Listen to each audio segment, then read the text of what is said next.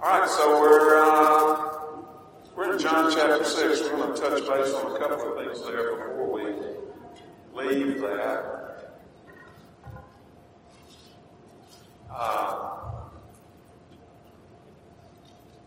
Let's have a word of prayer before we begin. Dear Father, we are grateful for this day. Paul tells us that you are the one who gives life and breath to every living thing. And we acknowledge that, Father, and we thank you for the measure of health that we have today, that we're able to be here, to choose to be here. Father, as each one of us thinks of different ones that we know with needs physically, emotionally, spiritually, we ask your blessings in their needs. We know that you know who they are as you see our thoughts. John tells us that you know what's in the heart of man, you know what's in our thoughts before we say it. So we ask your blessings to these on our hearts this morning. Thank you for your word. Thank you for the direction it gives us and the message of your love to us. We're grateful we can study about Jesus a little bit more this morning. We ask your blessings in that. We pray in his name.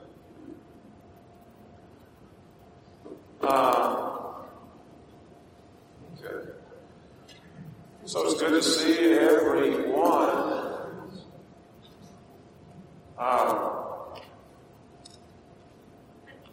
Where we are in John, we're finishing up chapter 6. So I think there's coffee, there's all kinds of sweets out there, raisin money. Send Kevin to Mexico. I don't know if he's in time out from Kristen or if he's doing the Lord's work there. I think it's the latter. But we're trying to send him there, so they're raising money. There's a coffee bar, I think, the next two additional Sundays. And like a good sweet roll would put you in a good mood. For 30 minutes, and then sugar high hits.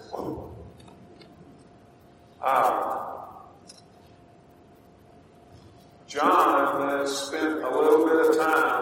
The thing about it, he tells us when he is talking about Jesus, he says, I'm telling you about one that we knew personally and touched. We touched him. This is a first-hand account of the life of Jesus and some of the things he said and did. First-hand eyewitness account. And when we come to chapter 6, Jesus is, up until this point, he's been sort of holding back and letting his works speak for themselves, the signs that he's done, and letting people draw their conclusions. Nicodemus comes to him in chapter 3 and says, Rabbi, we know that you're from God because no one can do the things that you do unless God is with him. So, and Nicodemus says we, so he's talking about the Sanhedrin, which he is a member.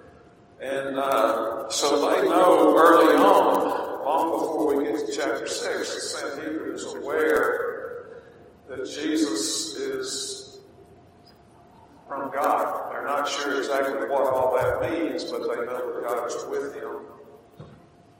And when we come to chapter 6, everything, Jesus comes out completely, everything. As we say, it's the fan. It's all out there now because he says he makes claims of being the Messiah, being from heaven, being God, being his Father. And so he's letting it be known. And so that's what we talked about last week. I want to mention, I'm looking at a couple of things as we get ready to leave chapter 6. Look at verse 41 and 42. Chapter 6. After Jesus, let me read verse 40. This is the will of my Father, that everyone who looks on the Son and believes in him should have eternal life, and I will raise him up on the last day. And then verse 41 says, So the Jews grumbled about him because he said, I'm the bread that came down from heaven. They said, is this not Jesus, the son of Joseph, whose father and mother we know? How does he now say, I've come down from heaven? So they are really, they are just like, what? We know this guy. I want you to look back in Deuteronomy chapter 18. There's so many words, prophecies, and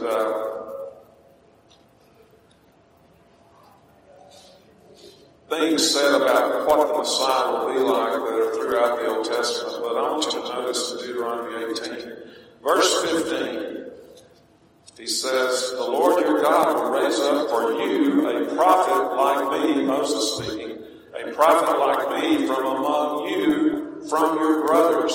It is to him you shall listen. So Moses says, there's going to be someone come to you from among your brothers. He'll be like me. He'll be a lawgiver, a covenant giver. And he's going to come from among your brothers. And drop down to verse 18. I will raise them up. This is Moses speaking for the Lord. And I will raise up for them a prophet like you from among their brothers. And I will put my words in his mouth, and he shall speak to them all that I command him. So, when we're in John chapter 6 and verse 42, one of their complaints is, he's from us. We know who this guy is. We know his father, we know his mother, we know his brothers. Well, it's exactly what Moses said about him. I will raise up a prophet to you from among your brothers. So the thing, the Jews there, the leaders, the educated Jews, they just keep missing the signs. They just keep missing the signs. And that's one of the examples of that. I want to go touch on one more thing as we leave this. Verse 48, 47, I should say. Let's read 47 through about 51. Truly, 47, truly, I say to you, whoever believes has eternal life. I am the bread of life. Your fathers ate the manna in the wilderness and they died. This is the bread that comes down from heaven so that one may eat of it and not die. I am the living bread that came down from heaven. If anyone eats of this bread, he will live forever. And the bread that I will give for the life of the world is my flesh. That's like, what? We've got to eat his flesh. He says the bread that comes down from heaven is his flesh. And the problem with that is, they miss it. The scribes, the rabbis, the chief priests, the Pharisees, they're all expecting, number one, a physical kingdom like David's. And Isaiah talks about this, how that the one to come, the Messiah, will establish a kingdom from the throne of David that will be forever. So they are looking forward to the time that a physical kingdom is reestablished in Israel. Isaiah said it would be forever from the throne of David. They're thinking physical government. And then when Jesus says, eat my flesh and drink my blood, they're thinking, what in the world? This can't be. This can't be. Well, they missed that Jesus is establishing a spiritual kingdom. And he's speaking spiritually, not literally. So Jesus says, your fathers ate manna and died. And he's sort of comparing to what Moses gave them with what he's going to do. He said, Moses was a vehicle to give you manna, but they ate it and died. I'm a vehicle to give you bread also, but you eat this bread and you will live forever. And this is a stumbling block to them, talking about living bread. This bread I give for the life of the world is my flesh. So verse 52, the Jews disputed, how can he give us this bread? 53, unless you eat this bread and drink his blood, you have no life in you. And then 54, whoever eats my flesh and drinks my blood, two things, will have eternal life.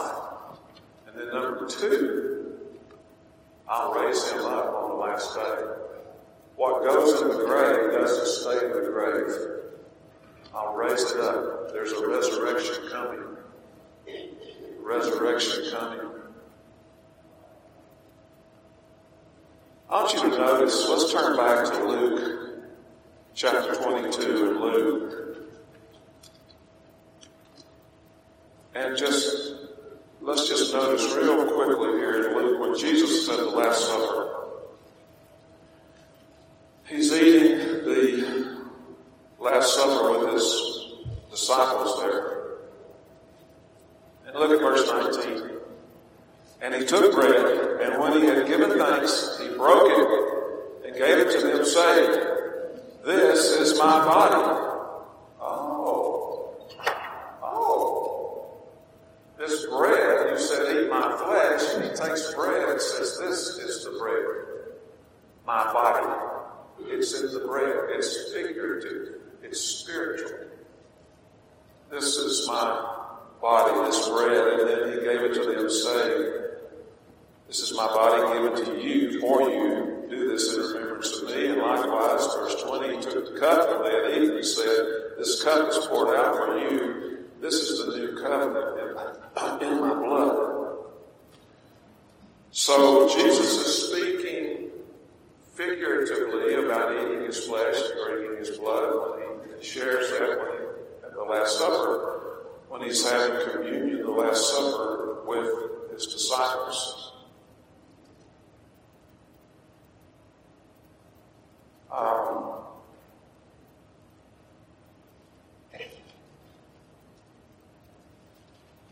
Well, let me drop on down to Luke chapter 6. After he talks about eating his flesh and blood, they say, verse 60, this is a hard saying. Who can listen to it? Jesus knew they were grumbling and said, do you take offense of this? And then he clarifies a little bit when he says in verse 63, the Spirit gives life, the flesh is of no help at all.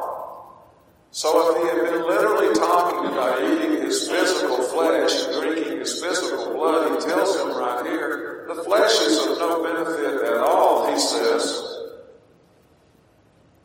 Translation being, I'm not talking literally. Then he goes on, the words I've spoken are spirit and life, or you might read it spiritual and life. He's talking spiritually. He's not talking cannibalism. He's talking spiritually, and he explains that in the Last Supper when he says, this bread and this cup is my flesh and blood. Richard?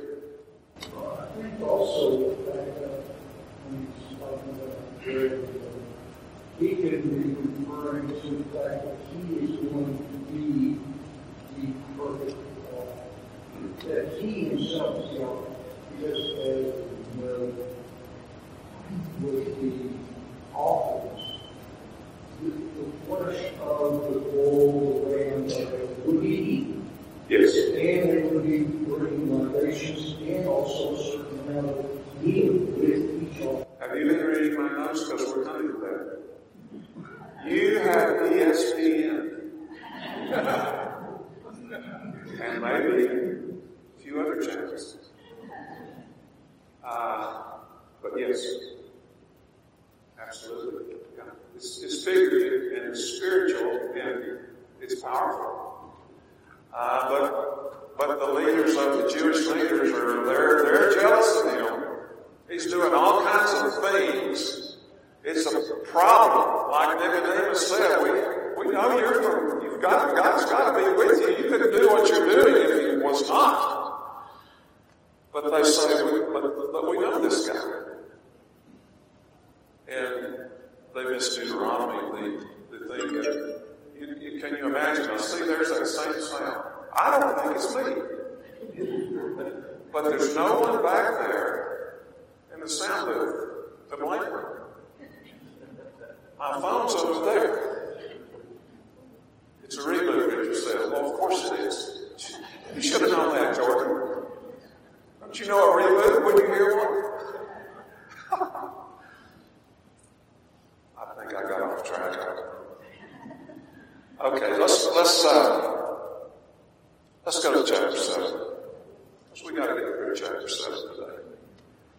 Skip, it's so good to see you this morning. Lord willing, Skip will pick up in chapter 8 next week. So chapter 7. After this, Jesus went about in Galilee. He would not go about in Judea because the Jews were seeking to kill him. This started back in chapter 5. When he did the healing on the Sabbath. And they got it in for him at that point and said, we've got to get rid of this guy. So a plot to kill him began, as far as we know, the earliest we know, back in chapter 5. So in chapter 7 here, the Jews were seeking to kill him. Verse 2, now the Jews' feast of the booths or tabernacles was at hand. And just very quickly, so there are three primary feasts, observances, if you will, holidays, in the way we think about it in a sense today, that the Jews observe. They observe the Passover. And we've talked about that already, how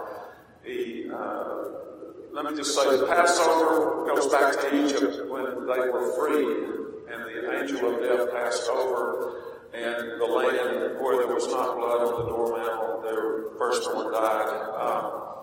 And so that symbolized the release, the time of release, the freedom of the Jews from Israel, from Egypt.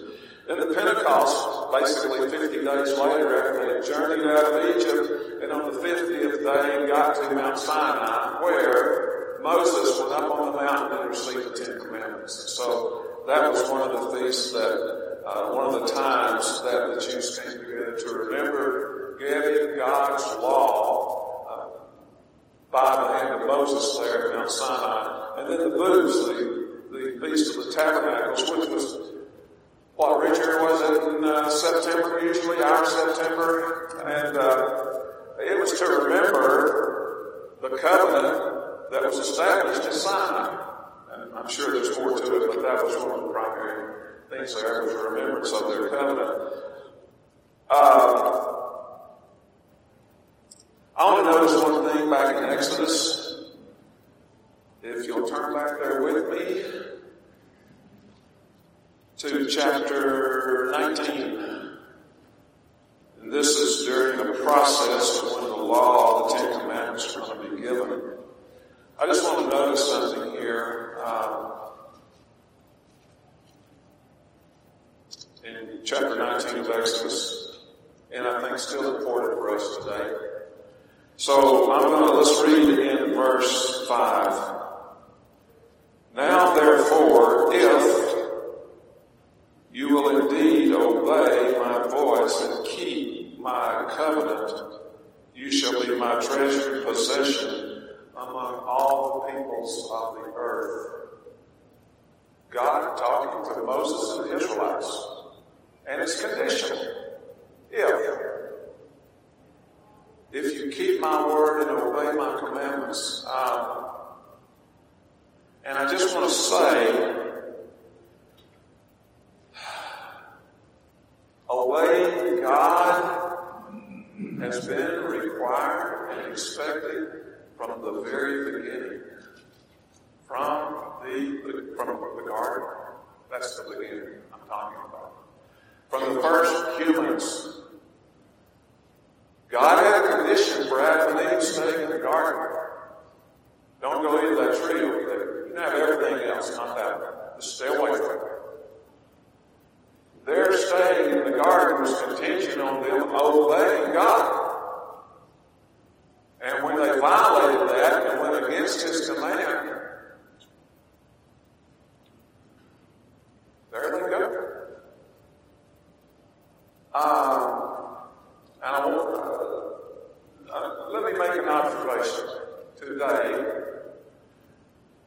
the trend today, which started about 200 years ago,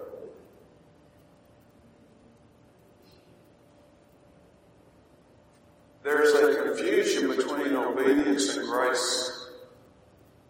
A confusion. And there's a huge push. We're saved by grace through our faith. There's a huge confusion that says that we're saved by grace, and that has nothing to do with obedience, because obedience would be a word. That would be me doing something. And we fail to understand that obedience is never, ever, ever, never, ever connected with merit in Scripture. Never. Obedience is not merit. It does not earn. As a matter of fact, Jesus makes the comment, if you want to look this up, in Luke 17, in verse 7 through 10 of Luke 17, Jesus says, he'd be a pretty good authority, wouldn't he? Jesus says, when a servant does what's expected, that's what they should have done. They haven't earned anything. It was expected. Maybe we should just read that. Let's just go read it. Luke 17. The reason I take the time here is just that I think we need to pay attention to this, because there's such a movement among modern culture, Christian culture, to eliminate obedience and just say it's all grace.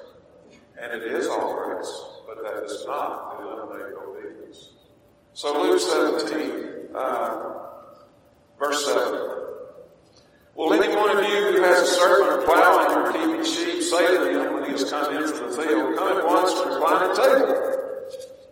Will he not rather say to him, prepare supper for me and dress properly and serve me while I eat, and afterwards you can eat? Now we'll get to it here, verse 9 and 10. Does he thank the servant because he did what was commanded? Rhetorical question. The answer is no. Verse 10. So you also, when you have done all that you were commanded, say, we are unworthy servants, we have only done our duty. God always expects obedience, first of all, because He's God. He deserves it. He's on such a higher level, it's by His grace that He gives us guidelines, commands, guidelines, instructions, so that we may obey Him and be saved and be pleasing to Him. So Jesus says obeying doesn't earn, it's expected. So the confusion of obeying somehow negating grace or conflicting with grace is completely wrong. It's not biblical. It's a misunderstanding that the God of heaven deserves and demands obedience because of who He is. And so, when Peter is talking to the Jews assembled at Pentecost in Acts 2, and he says, you guys have killed Jesus, but the grave couldn't hold Him, and God has raised Him up. And they get convicted that, we have committed a crime, we have committed murder, we have killed the Son of God. And then Peter says, they say to Peter, well, what do we do about this? And Peter says, you got to change your hearts about Jesus, repent, and be baptized in His name for the remission of your sins and to receive the stamp, the gift of the Holy Spirit. He was not saying to them, well, you've convicted Jesus, and so now if you want to earn your salvation, be baptized. He had no thought of that whatsoever. There was no earning whatsoever. The act of baptism was an act of obedient faith, and it was a union, spiritual union that God designed, that's explained in Romans chapter 6. By faith, it's a burial into His death, buried, it says, with Him, so that we may be united with Him in the likeness of His resurrection. The thought of merit, the thought of earning anything in question when Peter tells them to repent and obey God. No merit there. No earnings. Forgiveness of sins is God's gift. It's God's remedy. It's God that puts us into Christ. It's God that raises us up with Christ. It's God that gives us the gift of the Holy Spirit. We don't earn any of it, but we are expected to obey it. Richard. Very often in Proverbs, it refers to that if a man turns back to the sheep, he will then bring him to his side. Richard is saying, and this is throughout the Old Testament, throughout the prophets, if a man will return to God, turn from his sin, return to God, it's God that brings him in back into fellowship and communion. He doesn't earn it. God grants the gift. So anyway, just touching on that. So let's go on to John 7. Let's start reading in verse 3. So his brothers said to him, "Leave here and go up to Judea, that your disciples may also see the works you're doing. For no one works in secret if he seeks to be known openly. So if you're doing these things, show yourself to the world, for not even his brothers believed on him at this point." Now, by Acts chapter 1, and verse 14, after the resurrection, the brothers are believers. But at this point, early on, they're confused as well. It's a confusing thing. Good grief, look at what he's doing. And they say, well, if you really want to be seen by the people and lead the people, you're going to have to be made known. And so they're saying, go on up to the feast. But Jesus said, 6. My time has not yet come, but your time is always here. Now watch this. Watch this closely. The world cannot hate you, but it hates me. I testify about it that its works are evil. My question is, as Christians, as Jesus followers, when or how do we speak against the evil in the world?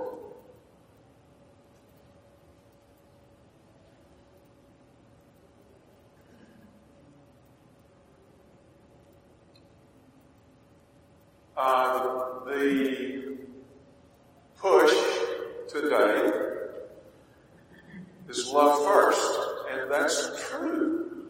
Love first. Lead with love. Yes. Yes. Do we ignore sin? Jesus says to his brothers, the world's good with you. You don't criticize it. But he says, I testify that his works are evil. Jesus testified that his works were evil.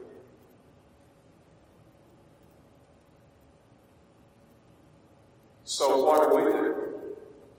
How do we lead with love and testify to the world that his works are evil? How do we follow Jesus in this?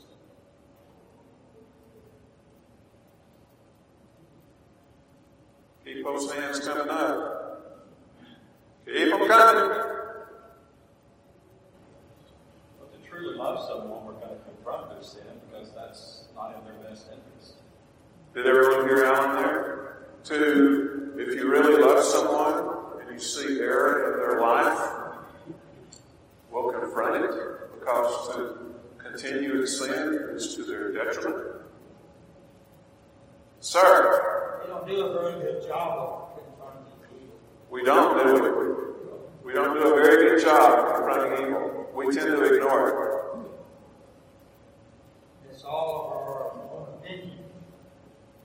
I have a good friend back in Cersei, who was one of the elders there with me when we were there.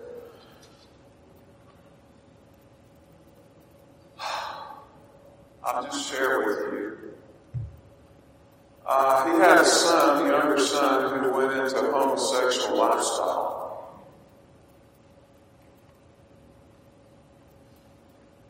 And got married. And he told his son, he says, look, I love you. I will always love you. But this lifestyle is against what God has commanded. And you are not to bring your husband home with you. He is not to come home with you, because I do not support this lifestyle that you're in. I love you dearly. Do not bring him home with you. It's against what God has said. Lead with love, confront sin. Was God not able to give us guidelines for living? Was God only the God of the old days and now God's apostolic? When you follow culture, you're going to diverge from God. Human culture will always go downhill and away from God's direction. If God is God, all wise, then He knows human nature hasn't changed a bit. We change what we wear. Moses didn't have a cell phone. All these things changed, but human nature hasn't changed. We have the same struggles today that they had back in Amber. I think that love can be seen in different ways with different people. When I was looking for a book to read on Monday to some of the kindergartners, and I found a book that was about how different people, like a carpenter sees love by this, and a teacher sees love by this way. And it was a little bit eye-opening because I felt like I think different people are the same way. How we can all see love in a different way and express it in a different way. And I think that is the same for when we are confronting sin with other people. Because I don't think that we all have to do it in that same exact way. I think that we could tell somebody that's not something I agree with. But I don't know if it's necessary in how I see love. I wouldn't say you're not allowed in your house because of that. I think it can be expressed in different ways by still saying this is what the Bible says, and then I still can love that and express it in a different way than someone else. I don't know if you heard, Amber, but love can be expressed different ways. And we have to be very wise and careful in how we express it so that we don't drive someone away. However, as we pray for wisdom in how to confront and how to correct, and we shouldn't do anything without praying about it first, especially in this matter, we have to make sure that they know we really do care about them, and then pray to the Lord for wisdom. How can I best say this? Turn with me to Timothy, 2 Timothy chapter 2. 2 Timothy 2, 24.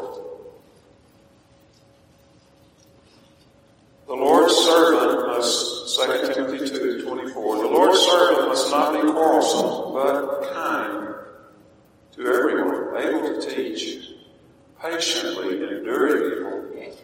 Then verse 25, correcting with gentleness. God may perhaps grant them repentance, leading to a knowledge of the truth, that they may come to their senses and escape from the trap of the devil after being captured by him to do his will. to not be quarrelsome, to be gentle, to be kind, so that they will come to their senses. God's established an order. He made them male and female, Adam and Eve. He's established that. And the scripture says in many places that a homosexual lifestyle is against God's will. You sure have to be careful. It's becoming mainstream now. Now we need to be wise and careful and tender when we correct gently and give reason. Not from our opinion, but from God's Word. And then it's up to God and them to work through that. I want to read to you from James chapter 5, last end of the book. My brothers, if anyone among you wanders from the truth, someone brings him back, let him know that whoever brings back a sinner from his wandering will save his soul from death and cover a multitude of sins. So, Jesus said, the world hates me because I testify that its works are evil. And we should pray to know and understand how to do the same thing. We've got about 10 minutes here.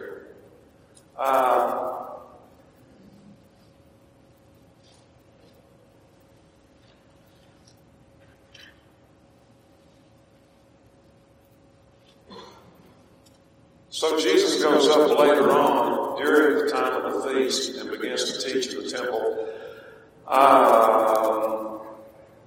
Verse 25 of John 7.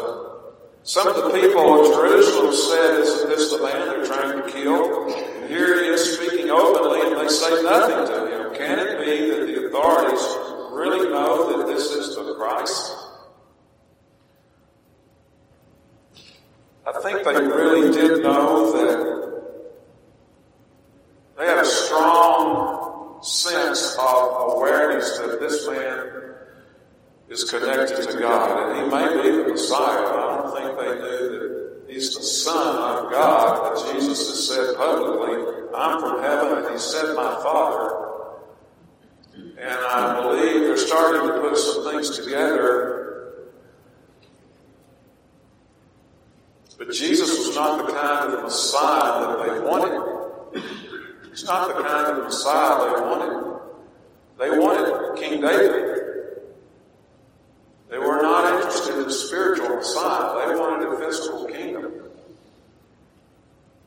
And it appears that the deduction was, we got to get rid of this guy. We got to get rid of him. He's not what we wanted.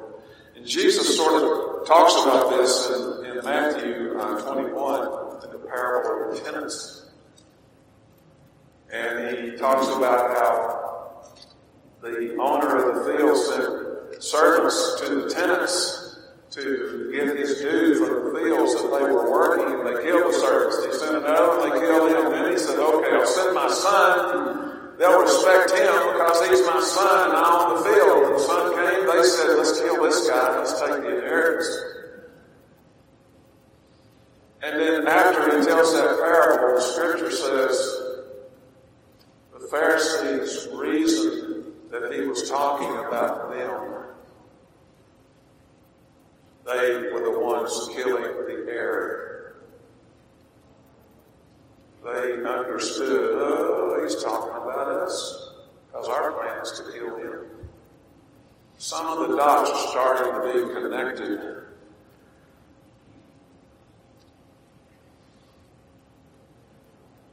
Let's kill the heir and take the inheritance. You know, man is always refashioning God to fit our image. We're always remaking God his guidelines to fit what we want. So 4 years ago, the Supreme Court, by a margin of one vote, one man turns on its head thousands of years of precedent and God's law about marriage. And says, well, it makes sense to me that rule is old-timey, archaic, and out of style, and that people should be able to marry anybody they want. Their neighbor, their brother, their best girlfriend, whoever they want. Homosexual marriage becomes the law of the land. Man is continually reshaping God. And we need to be careful, let me say this, we need to be careful with the kind of reasoning that says, as culture drags us along, drags the church along by its ear, and culture says, you need to teach this, you need to quit saying that, you need to teach, you need to teach this. You need to be very careful about allowing culture to drag us along, because that's insinuating that God is not God, that He's certainly not all wise, and that He was not able to give us guidelines that would be applicable to today, that only applied back then. But now let's come out of the Stone Age. Let's get out of the cave and get with culture. Look, culture will never bring you closer to God. Ever. That's not the direction of culture. Jesus said the world hates me because I testify to it this evening. So in love and wisdom, we need to stand firm that God loves you and He wants you to be in heaven, and He's given you guidelines, us, me, too, on how to live. And here's what God says. If we don't know our identity, we'll end up somewhere we never intended to be. And if God is not able to give us instructions that apply now as well as then, is He really all wise? Let's not let culture drag us along by the ear. It's wrong. 4 minutes.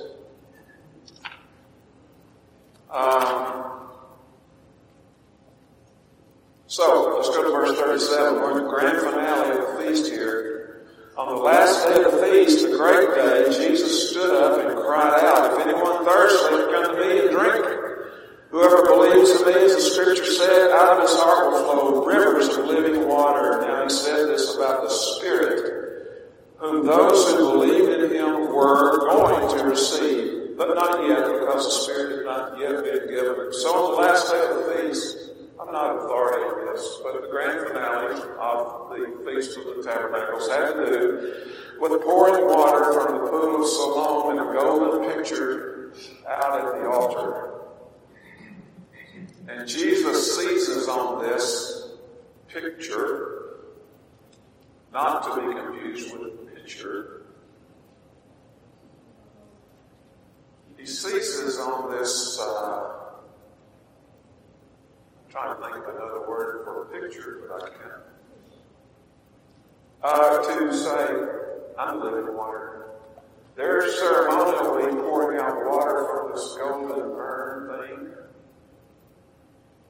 It symbolizes the coming of the Spirit. I'm the living water, and whoever believes on me will have the Spirit living in his heart. So he uses this picture to tell this truth. Some says, is this the Christ? But does the Christ come out of Galilee? Doesn't the Scripture say that the Christ comes from the offspring of David? Psalms 89, 3 and 4, the offspring of David. And that He comes from Bethlehem? Yes, it does. Micah 5:2. The Christ is from David's offspring and their lineage and comes out of Bethlehem. They didn't realize, I suppose, that Jesus was a Nazarene, lived in Nazareth of Galilee, but He was born in Bethlehem of Judea. He met the requirement of Micah's prophecy. He was born in Bethlehem, and he was of David's lineage. He fits exactly who the Scripture says the Messiah will be. At the very last of the chapter, verse 7, Nicodemus, they're really getting worked up. They sent some soldiers, 1 minute. They sent some soldiers to arrest Jesus. The soldiers came back to the Pharisees, And they said, where's Jesus? He's supposed to arrest him. The soldiers said, nobody speaks like this guy. Nobody teaches or talks like him. We couldn't do it. And the scripture says they're furious. We sent you to arrest him. And look, Jesus overwhelmed them with his presentation. He said, we couldn't do it. And so they said, you ignorant guys. Richard. Just a little bit on that. You learn to sentence where life. Bethlehem, the Hebrew word means Bethlehem, which is house of bread. When Yeshua refers to himself as the bread of life, he's literally telling you, I came with Bethlehem. Yeah. Bethlehem, wording for Bethlehem, referring back to bread. Jesus literally being the bread of life. So I'm closing with this and just say God has laid out the prophecies, He's laid out the events perfectly. Jesus was from Bethlehem. He was from the lineage of David. He's checking off every event and prophecy perfectly. Go in peace. Glad you came today. Let's try this again next week, all right? Hey, I'm Eddie White, the Senior Minister for the Eastside Church of Christ. Sure want to thank you for joining us today on our podcast. I hope today's message was indeed a blessing to you. I'd like to invite you to browse our website at eastsidesprings.com to get more information or to contact us. And as always, we indeed welcome you to join us for our worship service in Colorado Springs as we seek to live out Jesus' mission of making disciples of all nations.